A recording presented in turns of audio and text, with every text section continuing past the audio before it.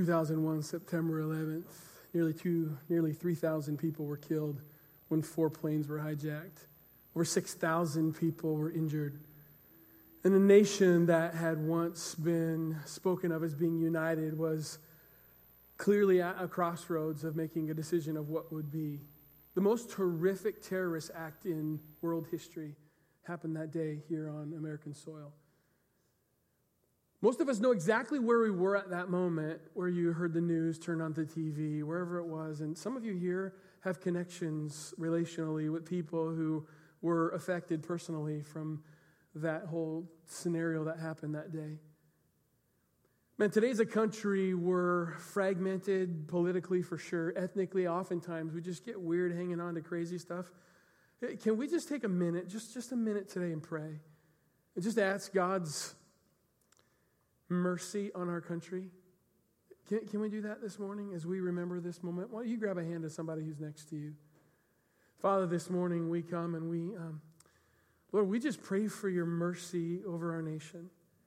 God, as we take this moment to remember a time that was a pretty crazy time, God, that just reflects our crazy, desperate need for you. Lord, I pray right now that you would have mercy, Lord, on our nation. And that somehow, God, this moment would be a launch pad for some sort of a catalytic decision to move forward together to work in unity instead of be pulled apart because of our diversity. So God, would you have your way today? We need you a bunch, Jesus. Our world needs you a lot. In Jesus' name, amen. Amen. Thank you for joining me in that. Hey, listen, I'm really glad you're with us today. If you don't know who I am, my name's Lance. I'm a lead pastor here. I love our church. You love your church? Oh, that's awesome. Listen, if you're here for the first time or the first time in a long time, like I said, welcome home. It was back in 1985 when I was 18 years old. I went to my first day of practice at Central Washington University to play football. I got there, and the first days of practice, they kind of have these weird, they poke and prod and measure and pinch and see how much you can lift and how fast you can run and how high you can jump. And with all of that information, they take you and they put you on a depth chart that's in the position that you're trying out for on the team. Well, I was trying out for right tackle, and I remember on the depth chart, I can't remember, I was either 4th or 5th on the depth chart out of 4 or 5 guys. Right? I was the last guy. I mean, I'm the youngest guy. And I show up there thinking to myself, like, all right, I'll just do what I can do, right? And so I remember thinking, listen, if I'm here, I'm just going to go for it. So I remember buckling down and getting my playbook and sitting in that thing. And man, during football camp, I remember reading it over and over again at night. We would have time to go back to our dorms. I remember practicing plays in the hallway and talking with older players and what to do and how to do. And before I knew it, I went from 4th or 5th on the depth chart to 3rd. I was like 3rd on the depth chart, and I was thinking, wow, I don't know how that happened, but I just remember thinking like, okay, I'm here. Now, one thing about college football that's interesting, it's different than high school football, is in high school football, I was, a really big fish in a really small pond, all right? So in college, there's just a lot of really big fish, right? And all I knew was these big fish were there, right? And here's one thing I learned in college football that I didn't really have to think about much in high school because I was bigger than everybody, but was that in football, every play comes down to really 2 things. You're either a hitter or a hittee, right? So in football, you're either delivering the blow or you're taking it, right? It's all I knew. And all I knew was it hurt less to deliver the blow, right? So I just made a decision that I was going to just be a hitter because hittee was not fun, right? So the next thing I know, I went into the depth chart and looked at it. I was number 2 on the depth chart. We had just 1 week before our first game against Linfield College. And I remember thinking to myself, like, I'm one twisted ankle away from getting out on that football field, man. So I got even more into the books. I'm trying to figure out what to do. Well, about 2 or 3 days before the game, my coach pulled me aside.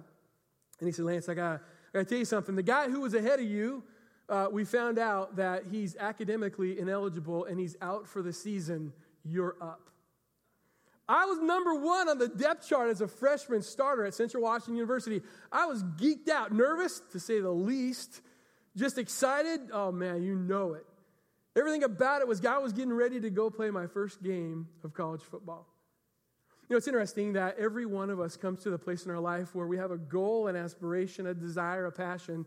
And once met, acquired, seen, oftentimes we get to that place and we kind of put it in park, or we kind of set it in neutral and we say like, hey, I did it. But that's the beginning of the season. That's when things began, not when things were accomplished. You know, today we take a moment to cast vision for the next 52 weeks. But it's on the heels of tying up what we did last week of our last 52 weeks of a year vision that God had given us from last year. Our theme for last year, make room, right? We spent all time last year, every sermon, every class, every outreach, all came back to how will it fit in the context of making room in our ministry and where God was calling us to. Man, we believe that God has given us a real clear vision for this year as well. I love it. Many of you are familiar with the passage of Scripture in Proverbs chapter 29 that says, without vision, people die, right? Without vision, people perish. I love how the Message Bible puts it. It says this. It says, if people can't see what God's doing, they stumble all over themselves, right? Another translation might say, when you don't know what God's doing, then you just start making stuff up, right? And that's kind of what happens in church. When people come to church and they don't know where we're going, they don't know what God's saying, and oftentimes we're kind of left to our own devices to stumble all over ourselves and try to figure out what we're doing. So why would we take a week, a year? Why would we try to establish clarity in our vision for a church? Because I believe the opposite of that verse is actually true as well. That where there is vision, where there is clarity, when you do know what God's doing, you don't stumble all over yourself, but you walk in confidence. You walk deliberately. You understand what's going to happen next, and you move boldly into that season.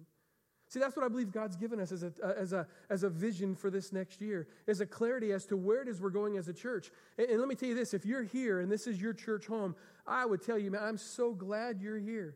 There's some things that you're going to hear this morning that you're going to say, how did he know that? Right? How do I know that? I know that not because I'm some super spiritual guy. I can tell you this. Here's the reason why I know that is because God speaks to his people. And God's been speaking to some of you, and you're going to hear today something that'll sound to you like, he's been telling me that very thing. You should hear how many times over the last 2 services people came up and said, God's been speaking that very word to me up to this point. How did that happen? I said, because this is your church. This is where God's calling us to. Let's move out and allow God to show you that. So as we embark on this journey today, will you join me as we pray? God, thank you for an opportunity to hear your vision, to hear what you have to say, to hear where you're leading us as a church. God, we need you a ton. We trust you in Jesus' name. Amen. The mission of Puget Sound Christian Center, man, you hear me say this often, and I can't say it enough because I want you to understand what our mission is, why we exist as a church, why God put us here on the planet for such a time as this. Our mission is simple, is to send loved, mended, and trained people out. Right? Our heart's desire is that you'll come in and you'll find the hope of Jesus, and you'll understand in the brokenness of your life that you'll get loved and mended and find Jesus and hope and healing, and you'll get trained up so that you can be sent out. Sent out where?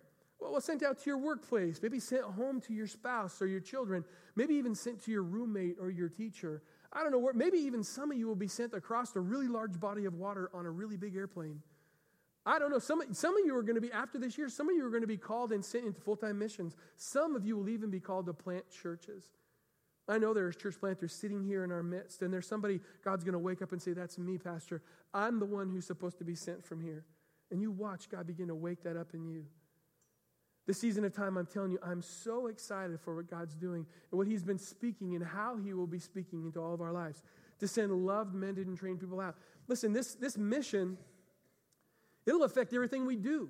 It'll affect every penny we spend, every class we teach.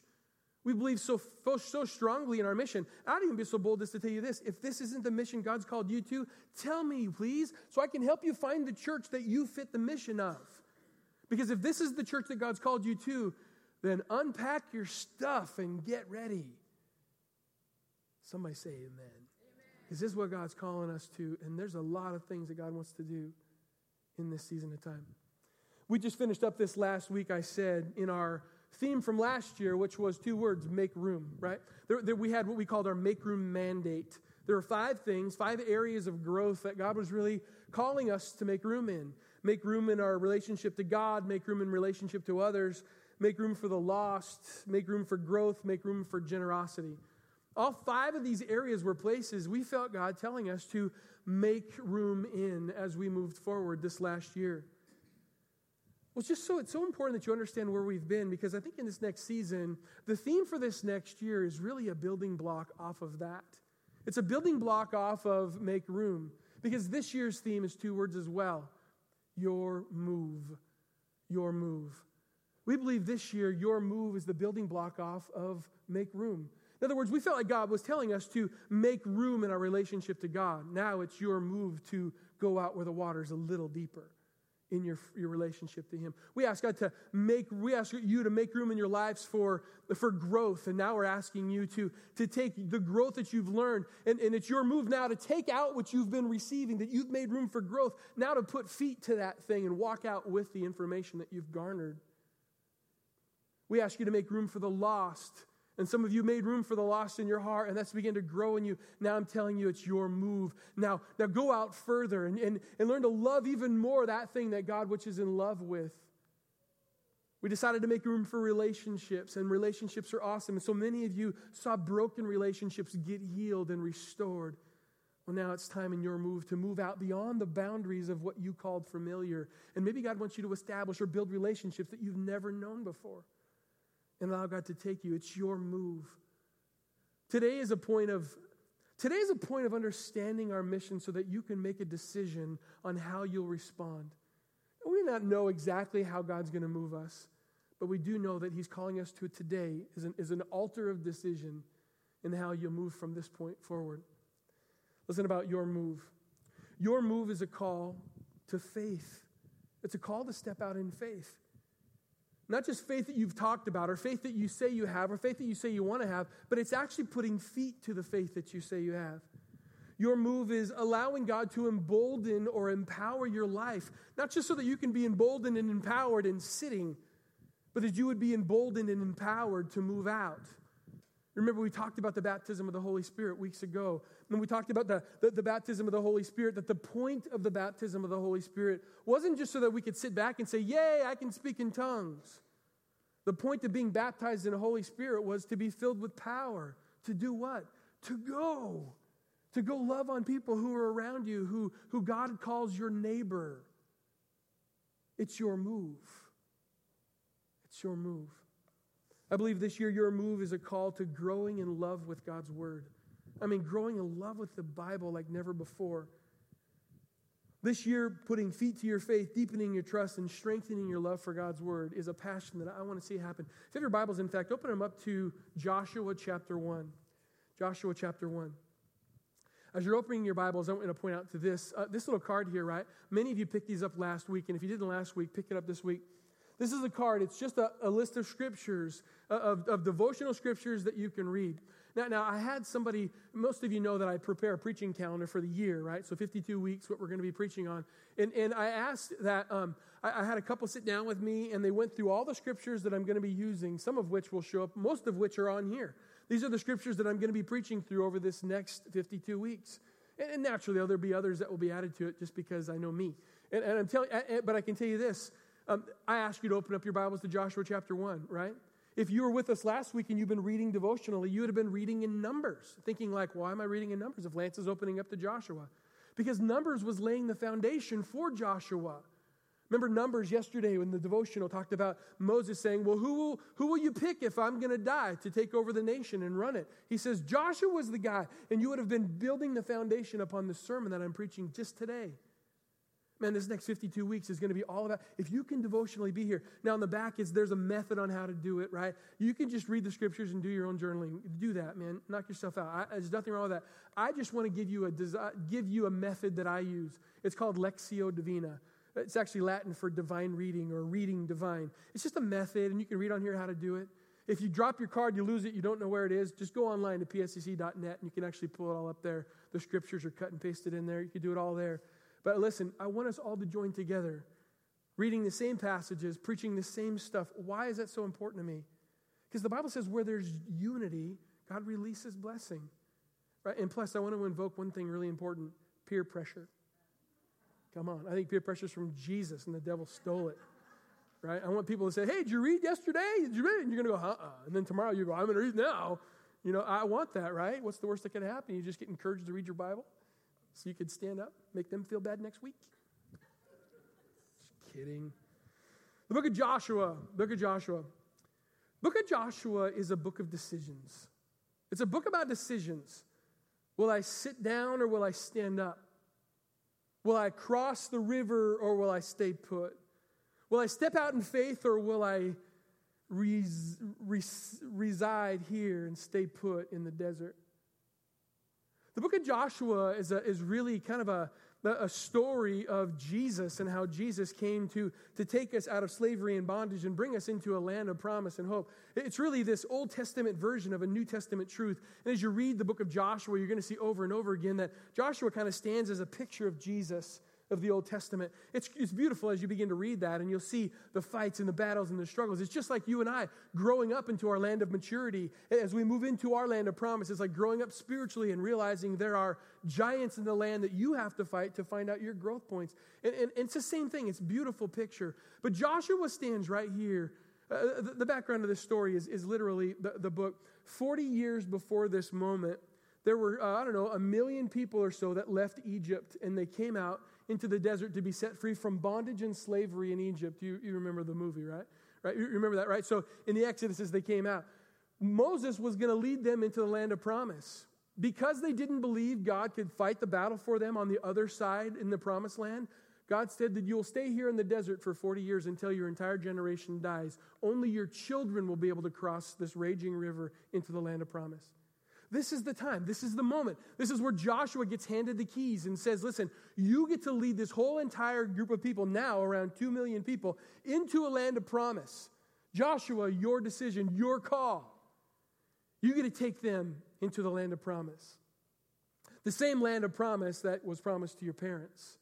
The same land of promise that was promised to the 12 guys that went in to spy out the land and came back with a report that said, there's a lot of really good stuff over there and some giants. They came back with a report that caused doubt so much that an entire generation didn't make it in. Sometimes I wonder if that's exactly what's like in our generation today, that there are people who are sitting around saying, there's giants. God's not big enough. But where will the Joshua stand up? Where will the Joshua stand up in the middle of a culture that says it's impossible? That the Joshuas will stand up and say, no. My God will still win the battles. Where's the Joshuas that will stand up and say, it's my turn, it's my move, and I'll move out? See, what if that's what God's calling you to be the Joshuas today? What if God's calling you to say, listen, it's your move, your decision? Joshua literally stands at the banks of a flooding Jordan River that stood between him and the promised land. And on the back beside him, he stood at the border of a desert that literally bordered Egypt, the land of poverty and slavery and bondage. And he stands between these two decisions: move forward through a raging flood that's way over my head and I can't do, or regress backwards and remain in bondage and slavery. See, some of you find yourself at that same decision point today. Will I move forward into that insurmountable obstacle that I have to get past so that I can find freedom and peace and maturity? Or will I stay here and potentially run back to bondage and slavery in Egypt? For some of you, maybe it's an addiction, and you're saying to yourself, I'm at this place in life where I can move forward to freedom or stay here in bondage. To some of you, it's a relationship. To some of you, it's a decision of a job or the selling of a house. And you're at that decision point of saying, will I move forward in something that seems ridiculous? But it's your move. Oh, I regress back into the place of bondage, slavery. Joshua chapter 1 says this.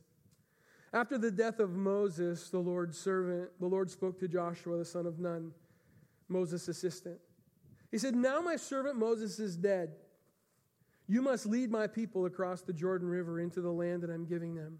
I promise you what I promised Moses. Everywhere you go, you will be on the land that I've given you, from the Negev desert in the south to the Lebanon mountains in the north, from the Euphrates River on the east to the Mediterranean Sea on the west, and all of the land of the Hittites. No one will be able to stand their ground against you as long as you live. For I will be with you as I was with Moses. I will not fail you or abandon you. Be strong and courageous, for you will lead my people to possess the land that I swore to give their ancestors. Be strong and very courageous. Obey all the laws that Moses gave you.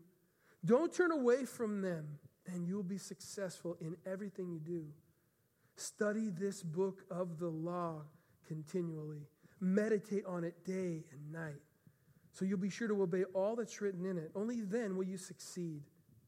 I command you, be strong and courageous. Don't be afraid or discouraged, for the Lord your God is with you wherever you go. It's funny, Joshua stands here, gets this prime directive from God to move forward, this prime directive from God to take the land, that he's going to be with him. They can be strong and courageous as long as he studies the book of the law. All these things God tells him. And then down in verse 16, it's funny because the people respond. The people respond to Joshua. Here's what they say. In verse 16, it says, and they answered Joshua, we will do whatever you command us. We'll go wherever you go or wherever you send us. And this is verse 17, the most encouraging verse in the Bible. We will obey you just as we obeyed Moses. Right? Awesome. Imagine Joshua's like, okay, look, you can obey me anyway but that way. Right? Because the reason you're here for 40 years is because you didn't obey. All right? So here's the thing. How about you obey me the way you're supposed to obey me, not the way you obey Moses? Anyway, kind of funny. So get this. Moses is dead, right? The keys have been handed over. Moses was like the voice of God to the people, right? So Moses literally is now, he's gone, and he hands it over to Joshua. Now Joshua's like, okay, I'm going to hear from God on your behalf. How about that for pressure, right? Joshua's job now is to take them into this land of promise that their forefathers didn't go to. I love what it says.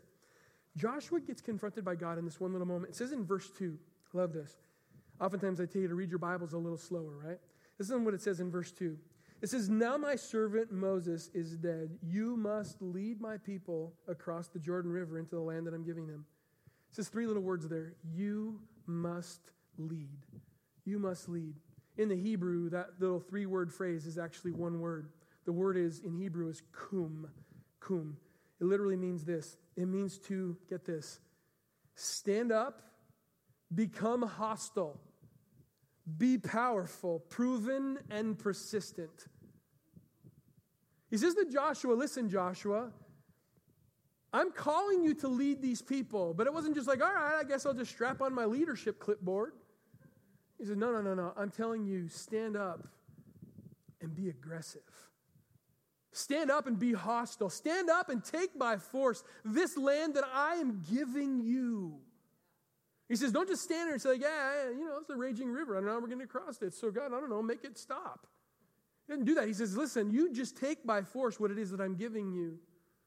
Or remain here in the desert, shriveled up and dying right on the boundaries of slavery and bondage. He says, Joshua, lead my people. Take by force.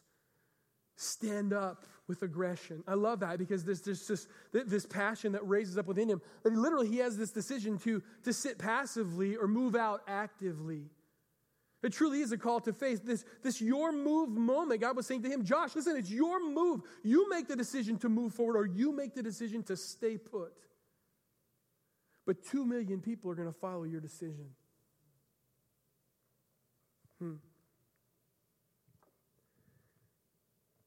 It's amazing to me how God always seems to wait for the most improbable moment to call us to places of faith.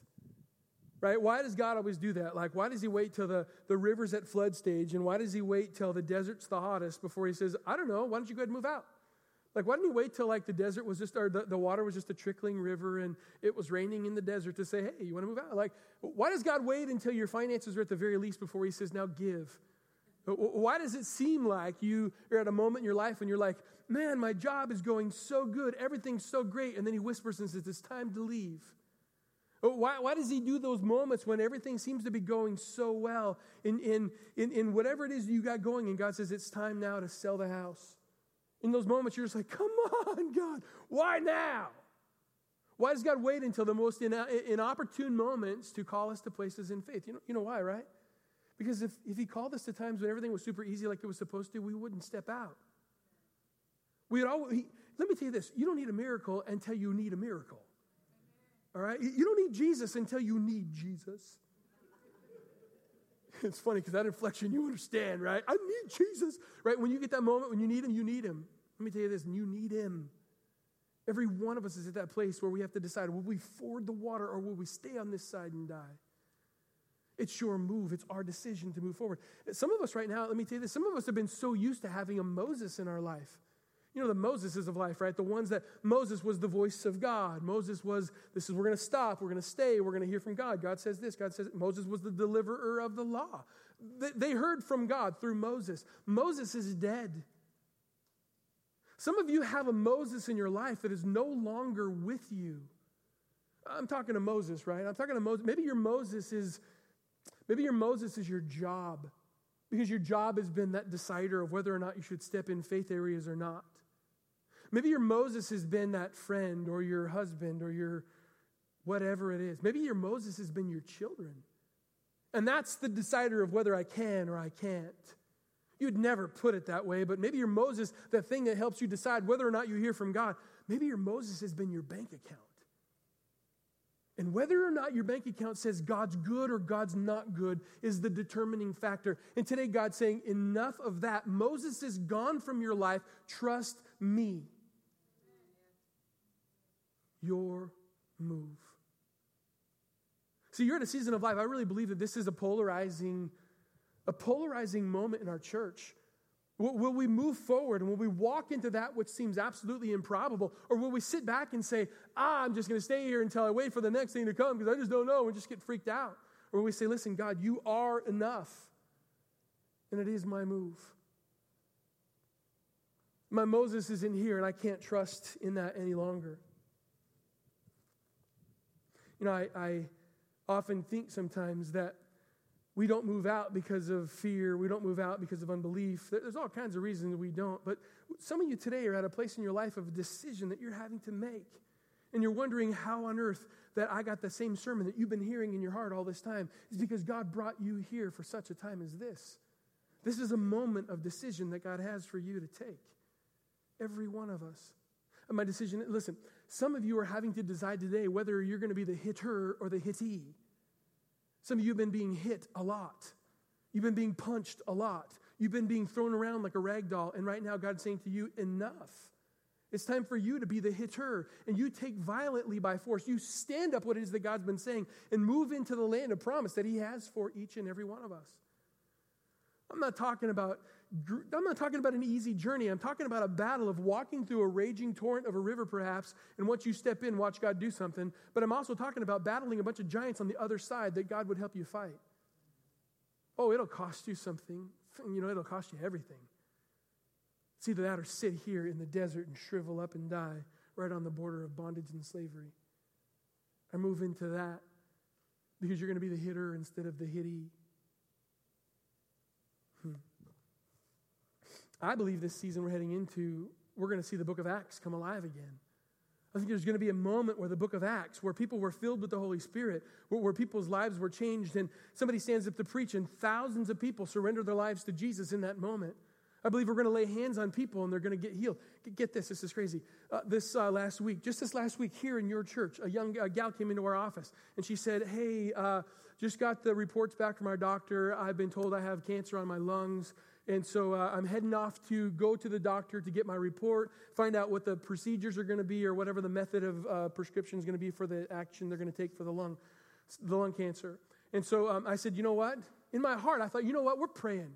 I just felt like this urgency inside of me, almost this aggression, like, listen, enough of this. This is not your thing. I don't know what it was. And so I said to her, I said, hey, listen, can we pray for you? She goes, well, sure. And so I called to my office and said, every one of you come out of your offices. So they all came out of their offices, and they're all like, what? You know, and I said, we're praying right now. So aggressively, man, we just prayed, Jesus, heal this woman now. Come on, just come. Because that's what the Bible says to do. Yes, today I got a report, or yesterday the report, you know what the report was? Cancer's gone.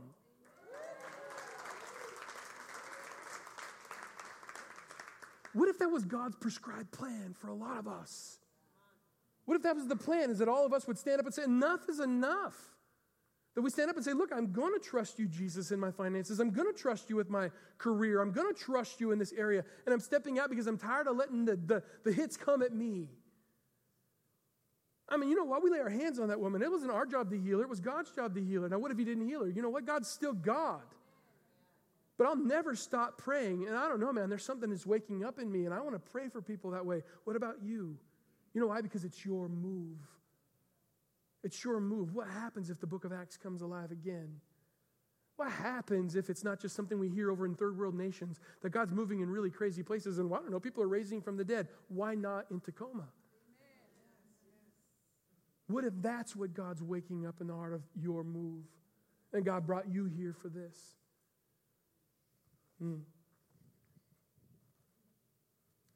What will keep you from your move? Fear? Yeah, it could be fear of man. Maybe fear of the unknown. Maybe fear of the known. Unwillingness. Maybe you're set in your ways. And you're like, I don't know, that's how I do it. I'm not going to be a part of that. I'd rather just go to church, hear a good word, and move on. Man, if that's the church you're going to, you picked the wrong one. Unbelief, maybe unbelief. If that's the case, man, I'm telling you what, hang on tight, because I want to show you that God's still faithful. I want to show you that God still raises the dead and fixes the broken and brings sight to the blind.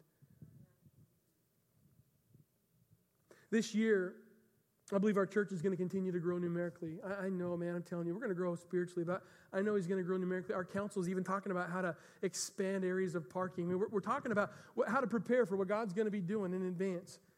Our Forerunners ministry, those who are 60 years and plus, I'm telling you what, that ministry is coming alive. And you watch and see when that Caleb culture takes hold and by force what it is that God's calling them to do.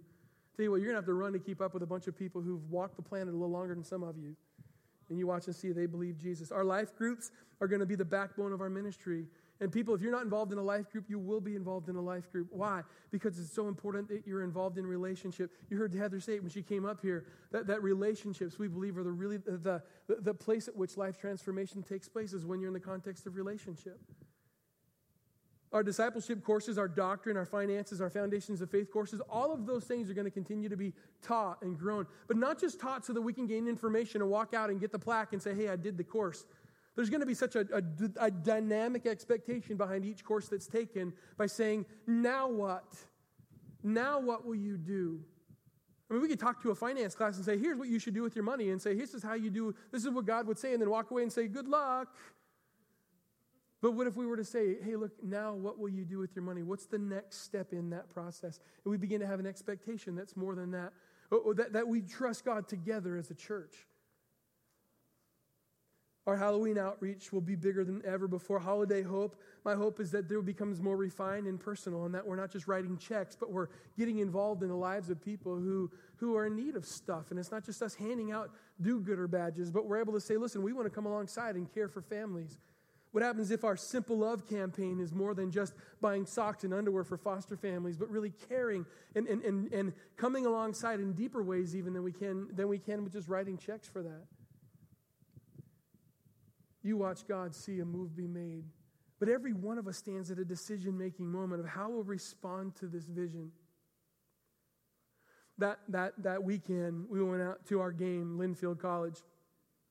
Went back to the huddle, and as I'm standing in the huddle, Matt, our quarterback, he gets back there and he calls the play. He's like, trips right, Brown, 18 smash, on one. I'm like, ready, break. And so we all go running up to the line of scrimmage, and as we're up there, the center, he actually calls out the defense, and my guard next to me, he calls out the play that he and I are going to do to try to block this tackle and this linebacker, and he says to me, Mig.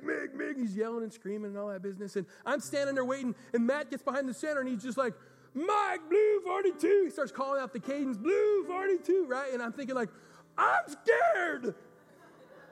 Like, I don't know what to do, right? I'm freaked out. All this stuff is going on in one big moment, right? Next thing I know, the ball gets snapped, and all I see is this red and purple blur past me.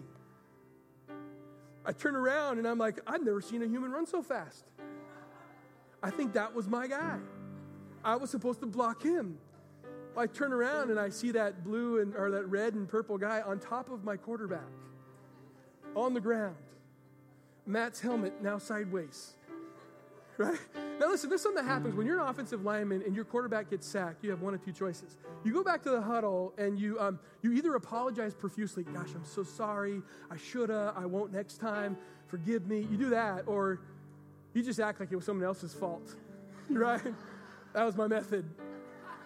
I did not want to maintain eye contact. I was just going to put my head down and wait for the next play. So I'm like, go ahead, Matt, call the next play.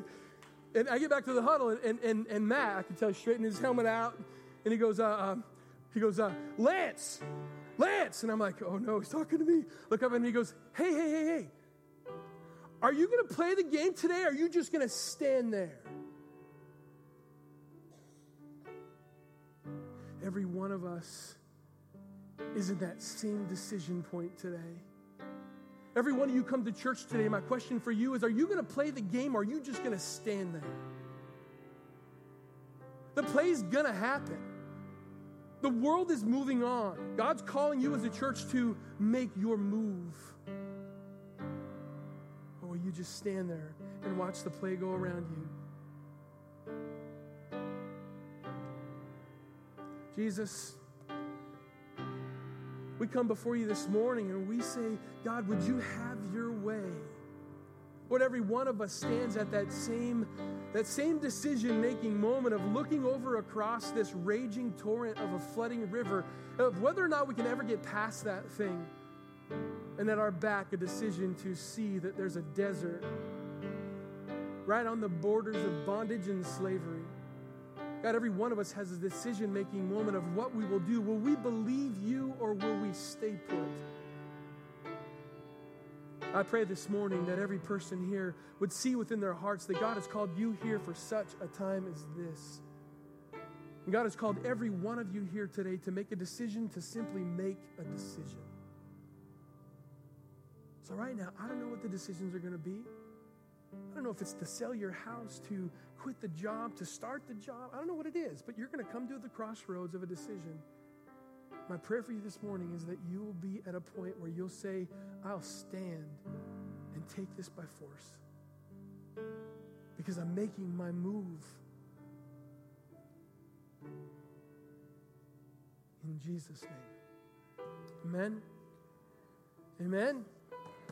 Your move. It's funny, after both services, I've had more people come up to me and ask me what I do on the second play. I actually played. I did good. It was fun. Yeah, it was whatever. He didn't sack the quarterback anymore. I let him know I was there. That's awesome. Listen, why don't you stand to your feet? Hope you have a great afternoon. God bless you. Be encouraged. Know how much Jesus loves the Seahawks and hates the Raiders. In Jesus' name, amen. God bless you. Give somebody a hug before you leave.